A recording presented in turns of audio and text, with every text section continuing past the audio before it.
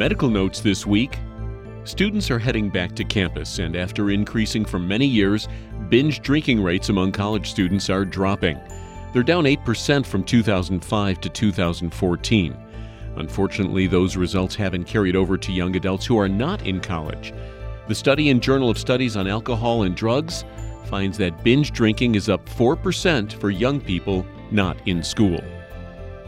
New research says in order to be healthy, you need to be both physically active and see yourself as physically active. A study in health psychology says a person's mindset can play a crucial role in determining their physical health.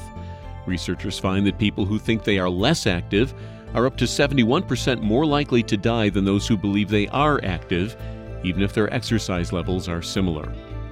And finally, polls estimate that 3 out of every 10 adults have at least one tattoo. That number jumps to nearly half among millennials, but a small study in the journal Medicine and Science in Sports and Exercise finds that those tattoos may make you sweat differently than uninked counterparts. Researchers say tattooed areas sweat less than half as much compared to unmarked skin, and sweat from those areas contains twice as much sodium. But researchers say unless you're covered head to toe with ink, the body should be able to regulate itself just fine. And that's Medical Notes this week.